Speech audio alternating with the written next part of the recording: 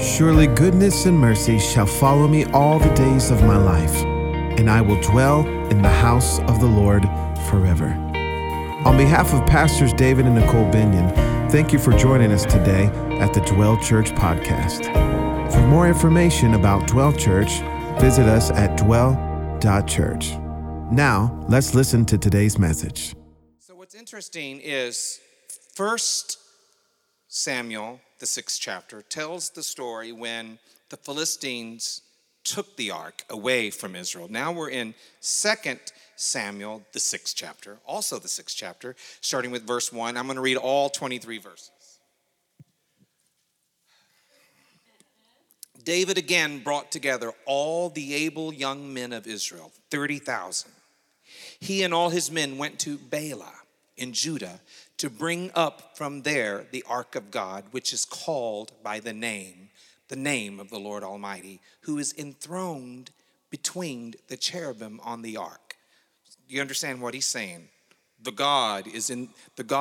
Lord Almighty, his name is the Lord Almighty, and he is enthroned between the cherubim on top of the ark. That's what he's saying here. They set the ark of God on a new cart and brought it from the house of Abinadab, which was on the hill. That's your clue. It's on a hill, so it's picking up speed on the way down. Uzzah and Ahio, sons of Abinadab, were guiding the new cart with the ark of God on it. And Ohio was walking in front of it. David and all Israel were celebrating with all their might before the Lord with castanets, harps, lyres, L-Y-R-E-S, not L-I-A-R-E-S, timbrels, sistrums, and cymbals. When they came to the threshing floor of Nacon, Uzzah reached out and took hold of the ark of God because the oxen stumbled. Remember a couple of weeks ago when God struck Uzzah here. I'm about to read it. God struck Uzzah because he was trying to settle what God was shaking. The Lord's anger burned against Uzzah. Uzzah is where we get the term Uzzah-friendly churches.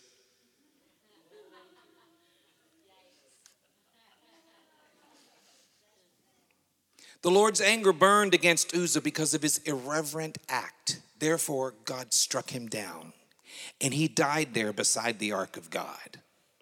Then David was angry because the Lord's wrath had broken out against Uzzah. Be careful, David. And to this day, that place is called Perez Uzzah. David was afraid of the Lord that day and said, "How can the ark of the Lord ever come to me?" Do you ever feel like that? You press and you pray and you press and you pray and you wonder, how can the ark? I hear the stories. I hear what you say. I hear the things that you've experienced, but how can the ark ever come to me? He was not willing to take the ark of the Lord to be with him in the city of David. Instead, he took it to the house of Obed-Edom, the Gittite. The ark of the Lord remained in the house of Obed-Edom, the Gittite, for 3 months. And the Lord blessed him and his entire household. Now King David was told, "The Lord has blessed the household of Obed-Edom and everything he has because of the ark of God." You got to know that the perimeter of Obed-Edom's house, the grass was greener, the crops were stronger, the sky was bluer. So David went to bring up the ark of God from the house of Obed-Edom to the city of David with rejoicing. When those who were carrying the ark of the Lord had taken 6 steps, you understand they are now carrying the ark and not put it on a new cart. When those who were carrying the ark of the Lord had taken 6 steps, he sacrificed a bull and a fattened calf. Wearing a linen ephod, David was dancing before the Lord with all his might, while he and all Israel were bringing up the ark of the Lord with shouts and the sound of trumpets. As the ark of the Lord was entering the city of David, Michal, daughter of Saul, watched from a window. And when she saw King David leaping and dancing before the Lord, she despised him in her heart. That little phrase right there lets me read this with a little attitude when I get to what she had to say. They brought the ark of the Lord and set it in its place inside the tent that David had pitched for it. And David sacrificed burnt offerings and fellowship offerings before the Lord. After he had finished sacrificing the burnt offerings and fellowship offerings, he blessed the people in the name of the Lord Almighty. Then he gave a loaf of bread, a cake of dates, and a cake of raisins to each person in the whole crowd of Israelites. A lot of bread, a lot of raisins. And all the people went to their homes. When David returned home to bless his household, Michal, daughter of Saul, came out to meet him and said, "How the king of Israel has distinguished himself today, going around half naked in full view of the slave girls of his servants, as any vulgar fellow would." David said to Michal, "It was before the Lord who chose me rather than your father or anyone from his house when he appointed me ruler over the Lord's people Israel. I will celebrate before the Lord. I will become even more undignified than this, and I will be humiliated in my own eyes. But by these slave girls you spoke of, I will be held in honor." And Michal, daughter of Saul, had no children to the day of her death.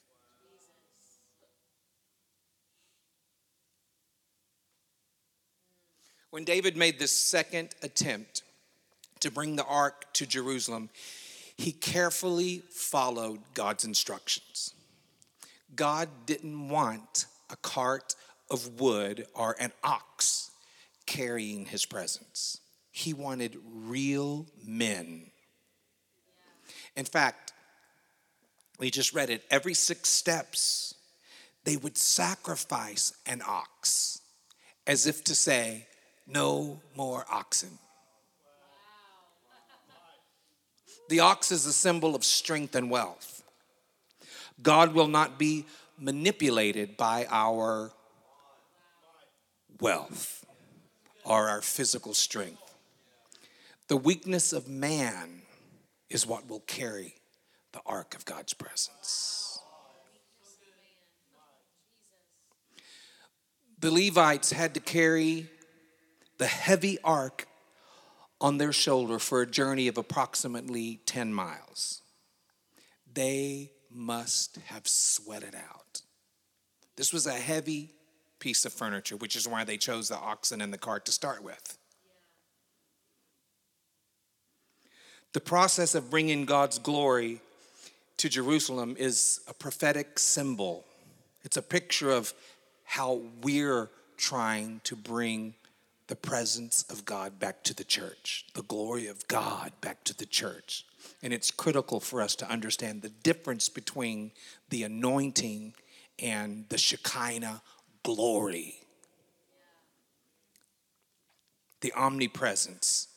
His omnipresence is always with us, but we're going to try to understand the kabod, the weight, the glory of God, when the glory comes. Obed-Edom's house was somewhere between 7 to 14 miles. From most theologians, that's what they tell us. So if we're going to try to balance it out and just kind of select 10 miles. If it was 10 miles, we can form a picture of what this journey looked like. The process of sacrifice on the way to Jerusalem. The Levites would kill an ox and a fattened calf, take 6 steps, and do the process again.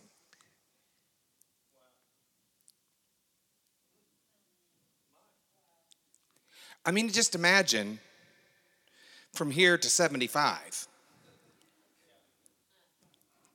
1, 2, 3, 4, 5, 6.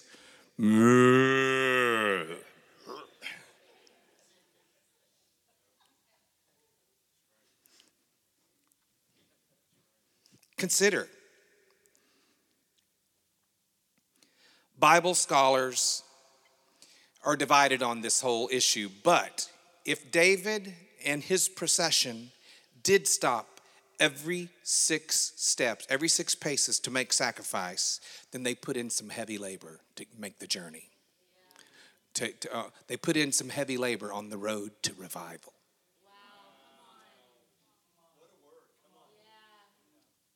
They didn't put that heavy box on their shoulders and casually walk along for 10 miles like they were taking a Sunday stroll in the park.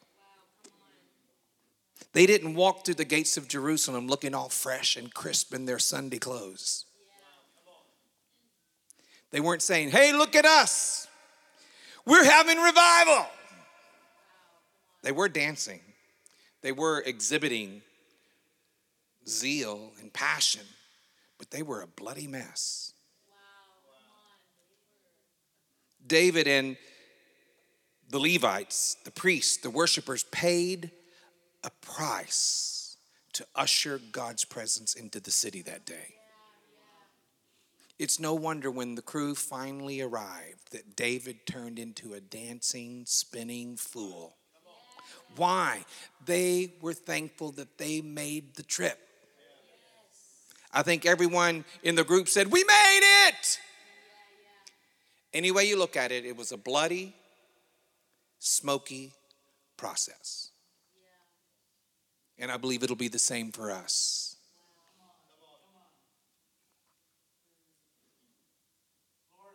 When you move from a level of anointing to calling for the glory of God to come, things don't get easier, they get heavier. They don't get easier, they get heavier. I've said before, anointing, when you are anointed, when you're gifted and you have an anointing, the anointing enables you to do what you do better. But when the glory of God comes, it disables you. It takes you to your face. Not just your knees, but it takes you to your face. If you've ever encountered the weight of God's glory, you know what I'm talking about. I want you to know that's what I'm after. I will not settle for less than what I know is available.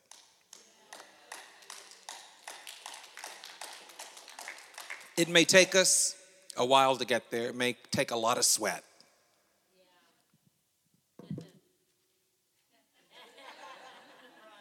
Just when I said that, I realized how warm it feels.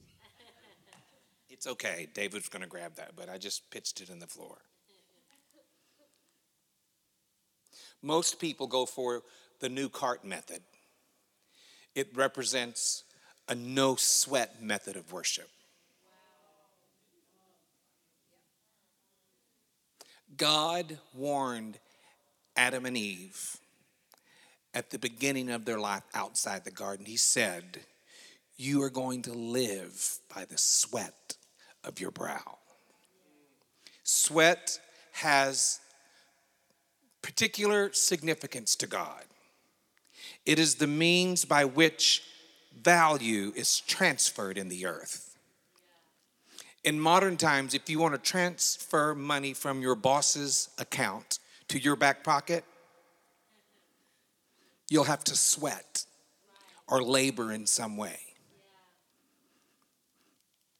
If the farmer's going to have to sweat to transfer value from the soil to his bank account to where he can feed his family. It could be you work in an air-conditioned office, but you're going to have to sweat out writing that report. Or you might get drenched in sweat as you drive nails at a construction site, especially in Texas in the summer. David understood this and refused to offer to God anything that cost him nothing. He would spend money he earned by sweating out the problems of the kingdom to purchase the ground and the animals. He would also offer up sweaty worship in the dance. I mean, I would try to demonstrate what I think it looked like. Anybody, what was the movie, King David, right? Richard Gere played King David, and he was he looked like a Pentecostal. I don't know, I never saw. He looked more like a Reading revivalist than a Pentecostal. He looked more like a Stephanie Gretzinger. Richard Gere, he didn't know. Sweat transfers value. It requires sweat to worship. I'll explain it. Worship comes from these two words, worth-ship. The transferring of value from us to God. That is why, and this is why I'm waiting till the end to receive, because I want to give you a little definition of what tithing and offering means, why we call it a part of worship. This is why the giving of tithes and offerings are a part of worship. We transfer. I know if I don't just acknowledge that I just did that, Gracie's going to make fun of me later. Anyway, we transfer sweaty hours into dollars and then give sweaty money to God in an act of worship. It's called worship. It's another way of transferring our time to Him. Whether you sweat figuratively or literally, you will sweat if you want to make a living. And you will sweat if you really want to worship. See, we think worship is just the list of songs we do on Sunday. But worship without the sacrifice that we sweat our way through, if that is not attached to our worship, then we're just making noise. There must be something attached to the energy that we give. We can't just dance and not pay a price. When the flesh of our humanity gets lazy, we try to carry the things of God using no sweat methods so that we can walk alongside them and be all excited about transporting the glory. The truth is, we really don't want to sweat it out ourselves. Are you willing to pay the price for God's presence? I want you to consider that. I want you to just contemplate that question. Let it settle in your heart. You may not even know how to answer this. Or you may not even understand where the question would lead you. Are you willing to pay the price for God's presence?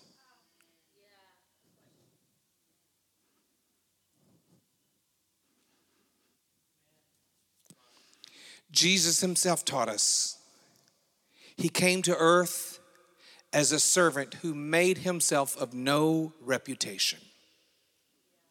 If you don't believe sweat has value, picture Jesus sweating it out in the Garden of Gethsemane. Jesus moved his flesh into the ultimate position of sacrificial obedience to his Father's will when he had to sweat it out in prayer. Things happen when you sweat. Eternal value is moved from here to there when you sweat. I'm concerned that most Christians aren't interested in paying any price for God's presence. We expect it to be brought to us on a silver platter. We gather, and if you don't like what they're doing on stage, we pick somewhere else to go because we think it's about what they bring, and we just have to sit and like it. And if we like it, we'll participate. If we don't like it, we're going to find another church. And then if you're that kind of person, you're not going to be happy anywhere you go.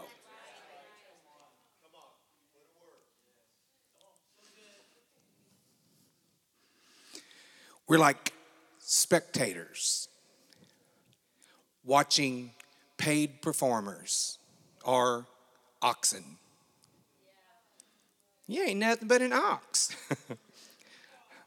Trying to drag God's presence into the church. It's time to abandon spectator worship. Abandon spectator services and learn how to become a participator. That you just decide, this is my lifestyle. This is who I am. This is what God has created me to be. Worship is not what we sing on Sunday. Worship is our lifestyle.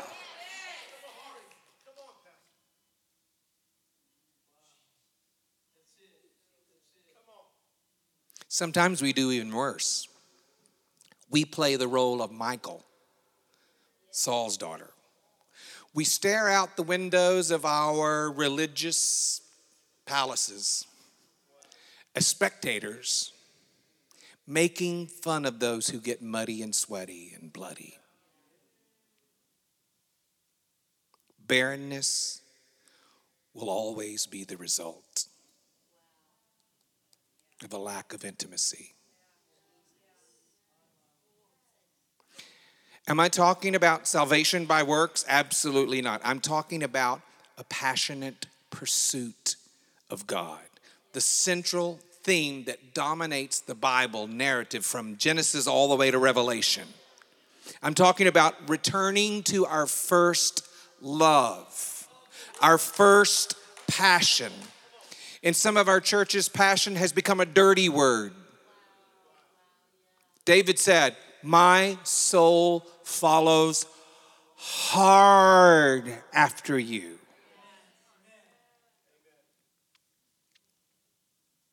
Once we're saved and become his people by grace, we are to seek him first. We are to seek him passionately, follow his commands passionately, live our lives for him passionately.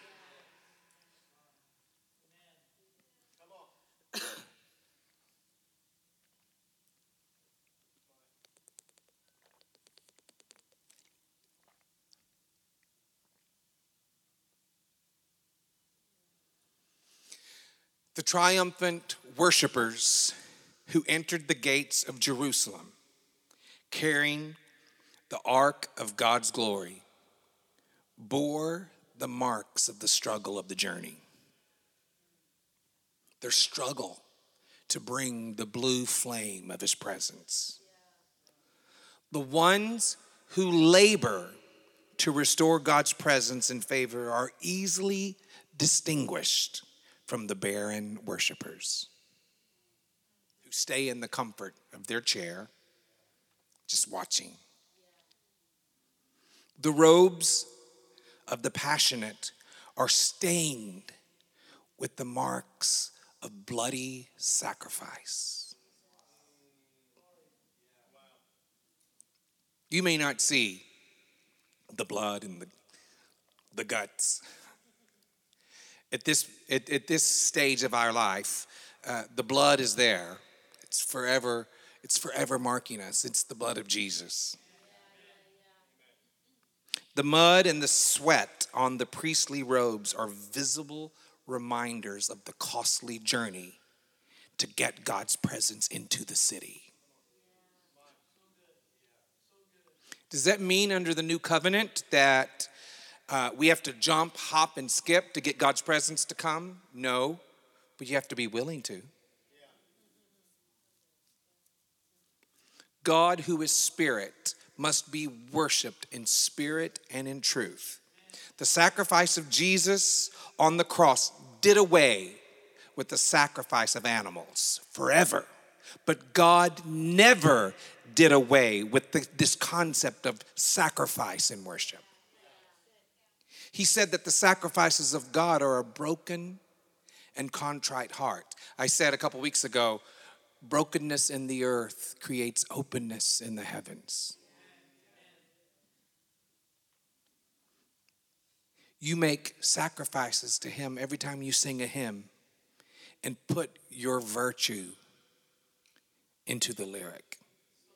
Sometimes we just sing it with our memory. We sing from memory. We look at the words, we don't even memorize it. We just sing the words.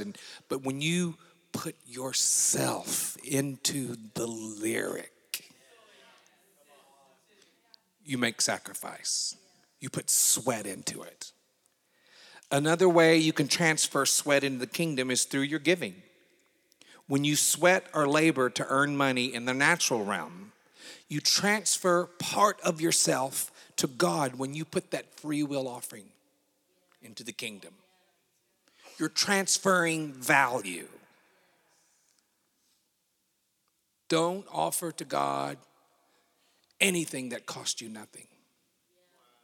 I believe we need to learn what David discovered about this concept. He said it. David was the one that said it. I will not sacrifice to the Lord my God burnt offerings that cost me nothing. He knew that the only way to restore God's presence and favor to his people was to sweat the thing out in sacrificial, obedient, repentant worship. If the glory of God is going to come to our city, somebody has to carry it.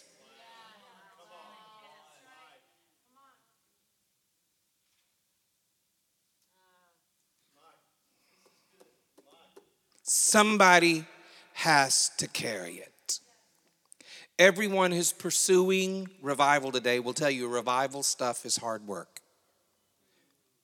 Ask the ushers.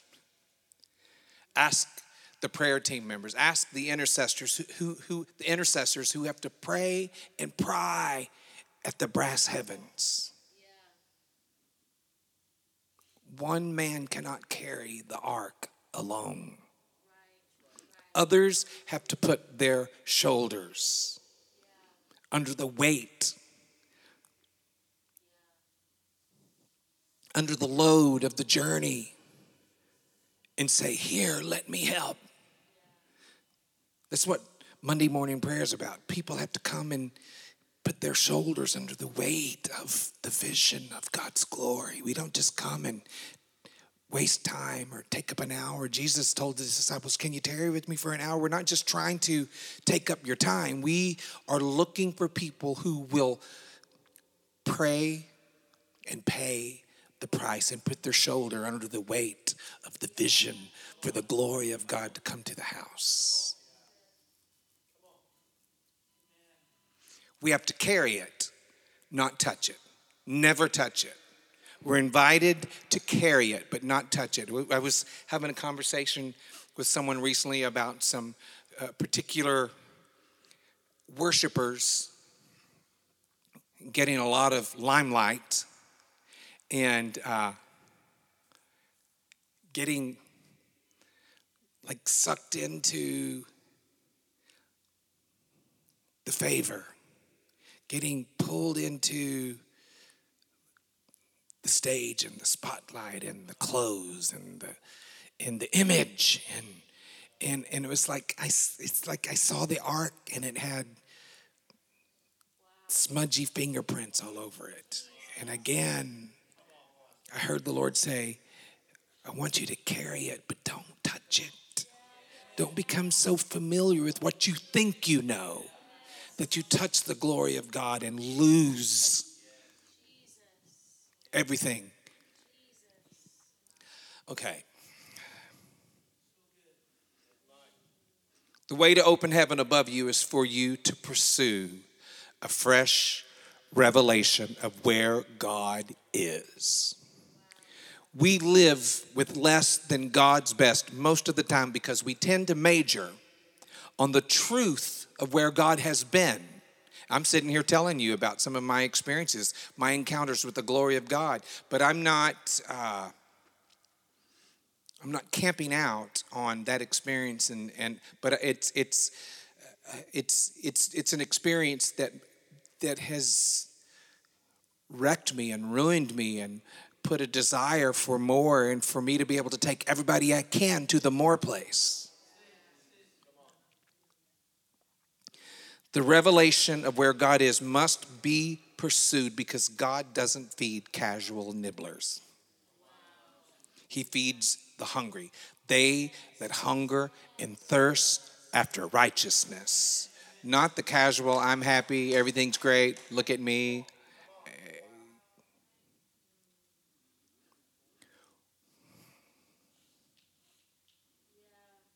The difference between, I want to illustrate the difference between concentrating on past truths and seeking fresh revelation. I heard Tommy Tanney tell this story. If you were a skilled tiger hunter in India, you could tell me a great deal about your prey just by examining its tracks. You could tell me the tiger's size, the sex, the approximate age, and how long it had been since he made the track. In fact, you probably get real excited about those tracks because they hold something special to you. However, there's a vast difference between studying the tracks of a tiger and looking the tiger in the eyes. That's what I'm talking about. Too much of the time, Christians become so enamored with the truths of where God has been that they fail to notice He's visiting us right now. The Pharisees of Jesus' day were inside the temple praying for the Messiah to come, completely oblivious to the fact that He was outside passing the temple with a triumphal entry as He entered the city of Jerusalem. They missed their visitation because they were so locked into the prophetic paw prints of the past that they refused to recognize the moment of the Messiah right in front of their face. I mean, are you with me? Do I need to repeat that? They're in the temple. The Pharisees of that day are in the temple of God in Jerusalem as Jesus is coming in that Palm Sunday. They're inside the temple praying for the Messiah to come, oblivious that He's outside.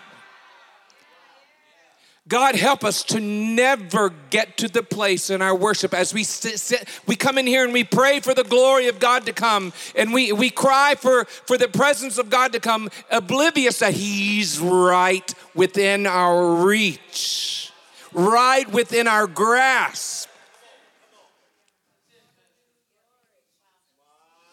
We got to read and study God's word, but we don't need to worship past revelation to the exclusion of new revelation. Like Martin Luther had a revelation, a footprint about God's grace, and he shared this footprint of God with the world. Once the truth of salvation by faith was laid down as a doctrine, men felt compelled to build denominations. And they got to this place where this is the most important paw print. This is the most important truth to the exclusion of all other revelations that might come to the body of Christ. And we've built divisive walls, denominations. We even in the charismatic renewal, we have word of faith movements taking off and thriving 20, 30 years ago, only to become their own denomination and camp out on their truth and not receive and look down on other people's encounter. They found another paw print. They found another revelation, another truth. One church can never be the full expression of Jesus in the earth. It takes all of us bringing what we have to the table. God is constantly giving us revelation of His person.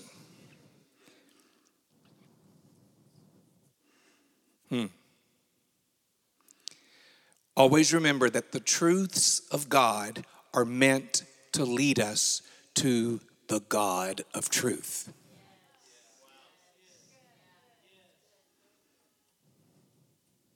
The person of who He is. God wants you to follow these tracks of truth until you come to a revelation of who He is. 30 seconds of beholding the glory of Jesus through an opening in the heavenlies turned a murderous Saul into a martyr named Paul. That is the power of an open heaven. He began by following these Pharisaic tracks, but then he suddenly saw him. Saul was faithfully following the old footprints of the law that had turned to legalism. That empty legalism without revelation caused Saul to persecute Christians who were following fresh tracks. He thought he was doing what was right until he saw the risen Christ and said, I've got this all wrong.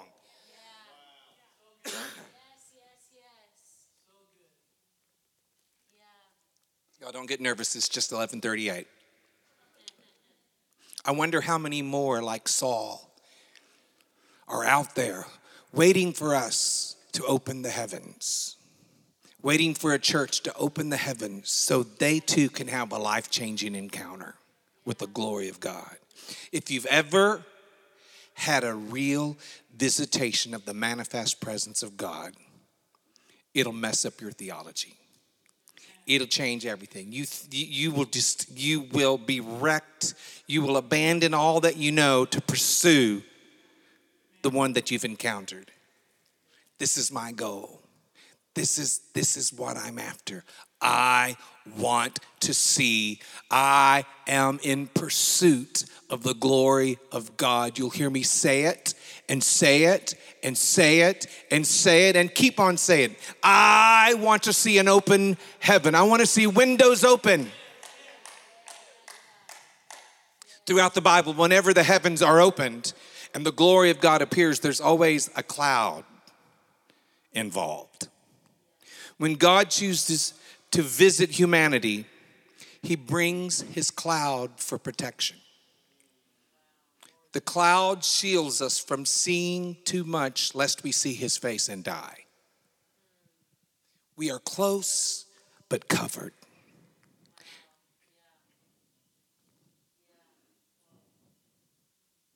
I mean, I know stories of Bethel Church in Redding where there was an actual manifestation of clouds showing up in the house of the Lord. I've told you, if you've been here very long, multiple times where I was in a meeting where it started raining inside the building. Rains never fall without a cloud.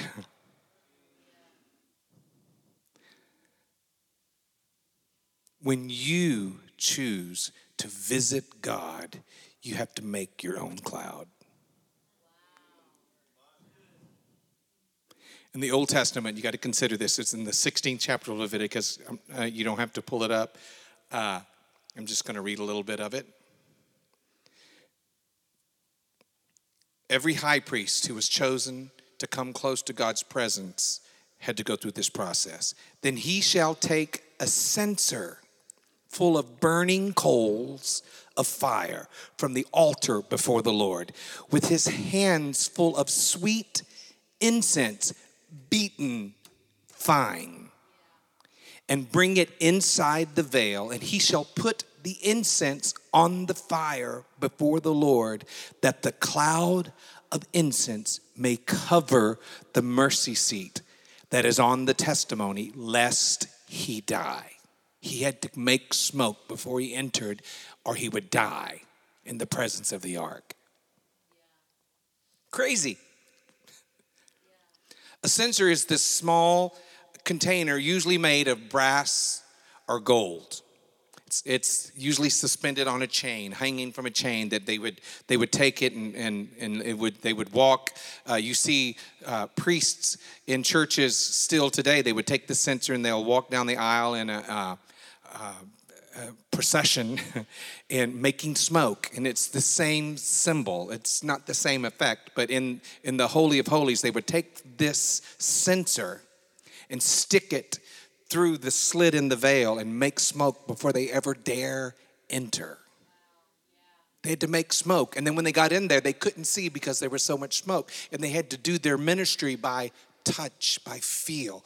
Literally, it's from Habakkuk and three other instances in the Gospels where it says, the just shall live by faith and not by sight. This was what the priests were doing. They had to live by faith and not by, they couldn't see it. They had to minister in the cloud.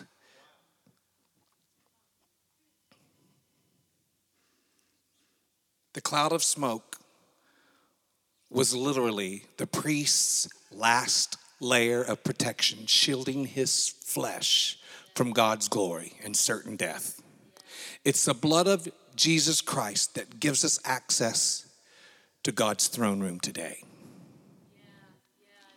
But it is our sacrificial, repentant worship that attracts him and allows him to move close to us.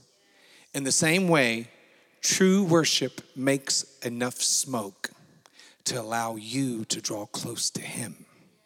Worship is the key component to the manifest presence of God coming down among us. When you worship, you are making smoke as a sweet incense, a favorite fragrance to attract him. True worship.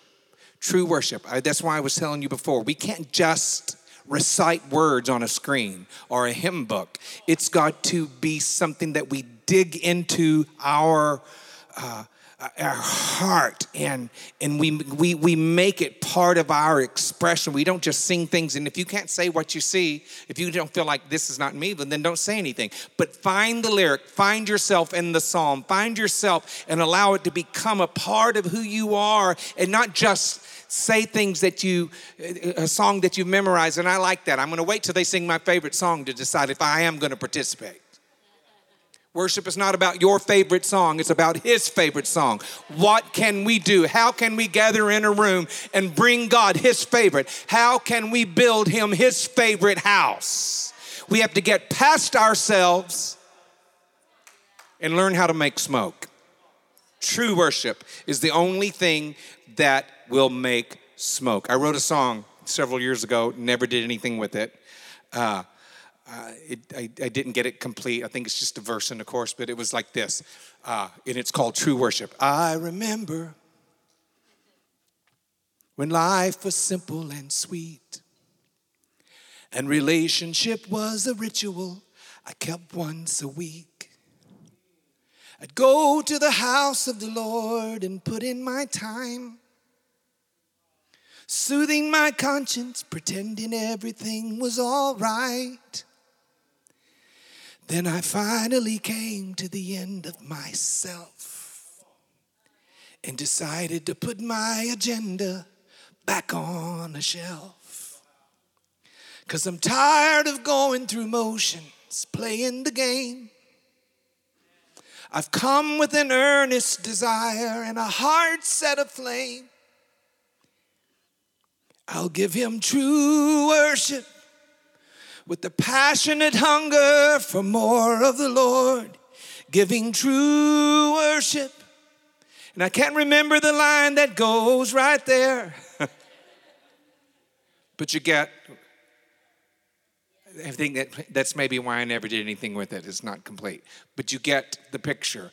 It's got to be authentic. We can't just make up words. We can't just come for our pleasure.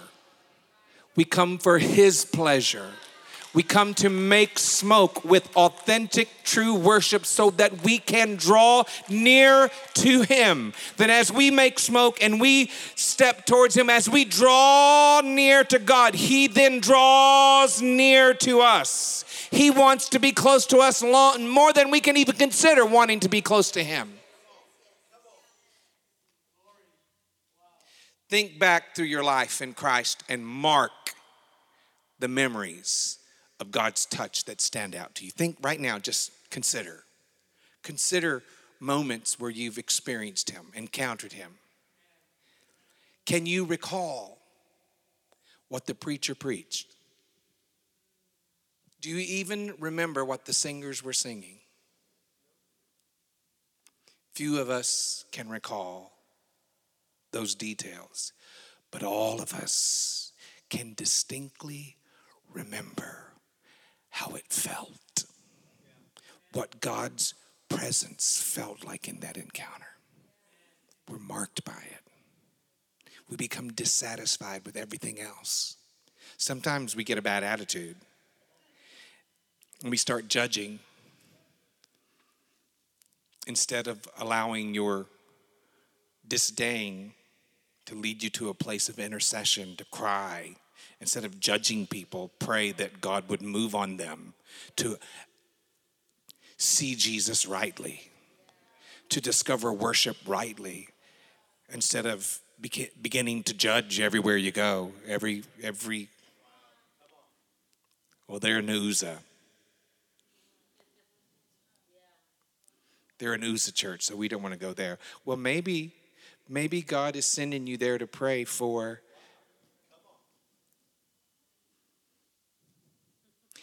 Have you ever had an encounter with electricity? You know, it's like, I remember as a kid when we discovered how you could rub your feet on the carpet and walk up to somebody and shock. Ah! What about playing with a light socket? How many of you parents have just kind of yelled when you saw your child getting close to the light socket? And now, today, they have those little plastic things you can cover it. And you only know that because you've either had a hint or heard, and you've learned by someone else's experience. If you've ever been shocked, you never forget what it felt like. If he even comes close to you, you will never forget it. I long for those times. I live for those moments. It drives me. It's why I get up. It's what gives me joy. It's what I pursue. It's what I talk about. It's who I am. It's what I want. I must have Jesus. I must have Jesus. The principle is simple. The more smoke you make, the closer you get. Again, the key is worship. The value of worship is not measured in terms of volume or intensity. We know more about praise than we know about worship. Thanksgiving will get you into the gates. Praise gets you into the courts. But worship takes you into his presence. We often get stalled in the courtyard and never make it to the throne room and think perhaps it's the low bow required when we enter the throne room and first see the king. It's just a little too bit humbling for us. Repentance has never been popular with the flesh.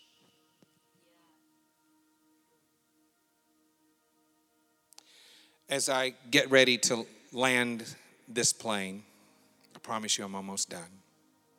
There are 5 things, 5 distinct, the word tells us 5 different definite things that opens the heavens. It's not a formula, it's a lifestyle of worship and dedication to God first in all things. And here's some examples. Number 1, I've already shared it with you. And I want you to get ready to prepare your tithing and your offering, your best gift. I want you to consider how it is so much a part of all the energy that you used this week to earn your income, and how important that you transfer all of that energy and you put it into the kingdom of God. You're not giving to David or Nicole. You're giving to the kingdom. If your posture is right, you don't give to us because you like us.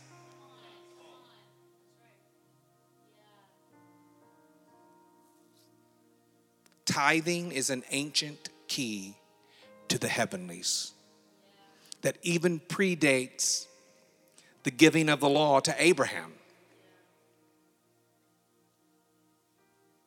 The principle of giving God the first fruits of our income, our increase, is clearly described to us. We're all familiar. We could almost quote it in the book of Malachi. Bring all the tithes into the storehouse, that there may be food in my house. That's the purpose. And try me now in this, says the Lord of hosts, if I will not open for you the windows of heaven and pour out for you such blessing that there will not be room enough to receive it.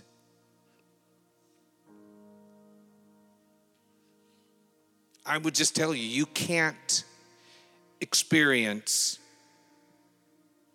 the reviving presence of the glory of God and not be a giver.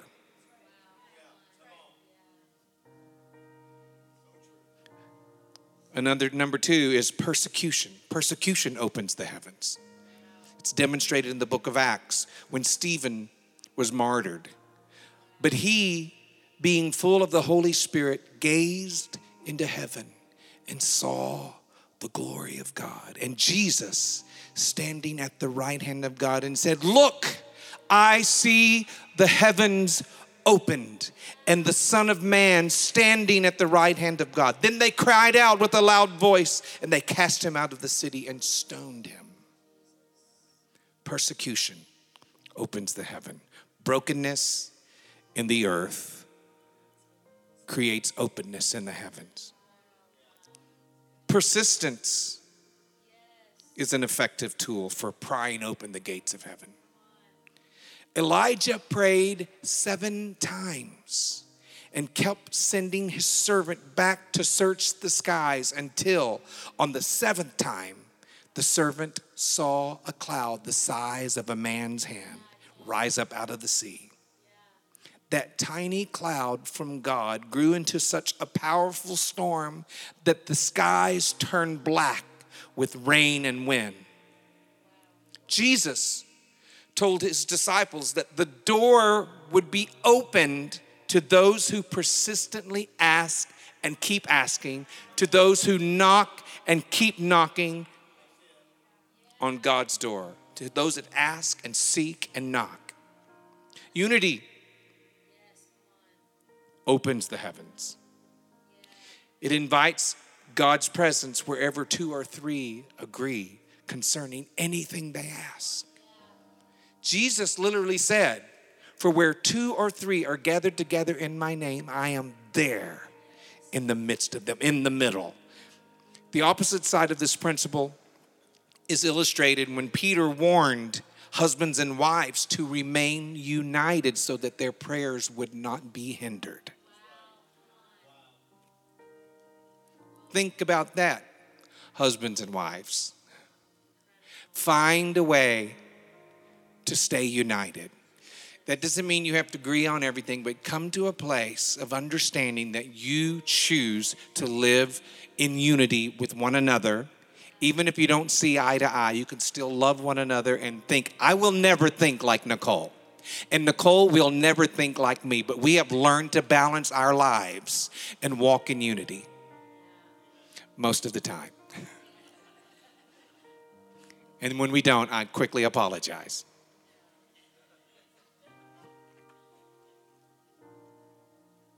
Worship is the 5th key to opening up the heavens.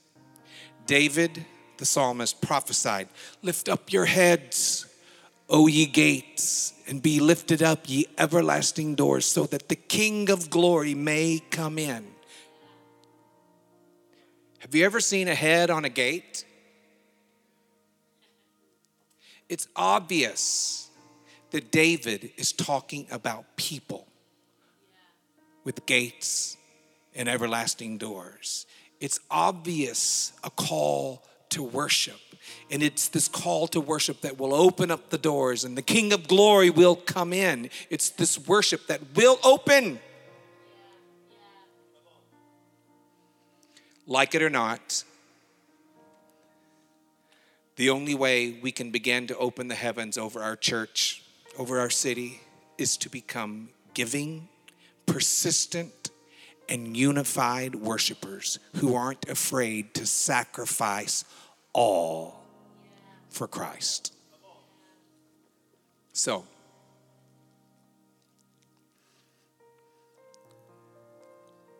we're going to receive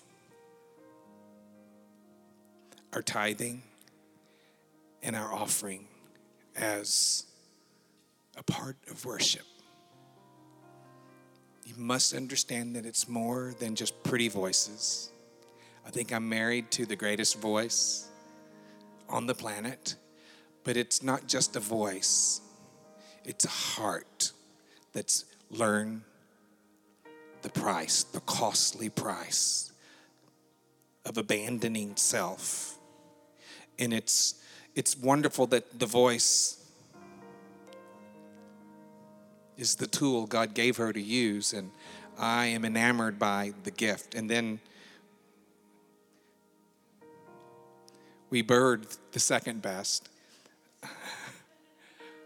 I don't know. But it's more than the voice that brings the presence. Only a broken and contrite heart can draw the brokenness in the earth, can create openness in heaven. And so, as you understand the sweat that you had to walk through this week to earn the money that is now in your bank account, that you transfer the value of all the energy you spent, and you give your first fruits to Him as an act of worship. Thank you for joining us today at the Dwell Church podcast. For more information about Dwell Church, visit us at dwell.church.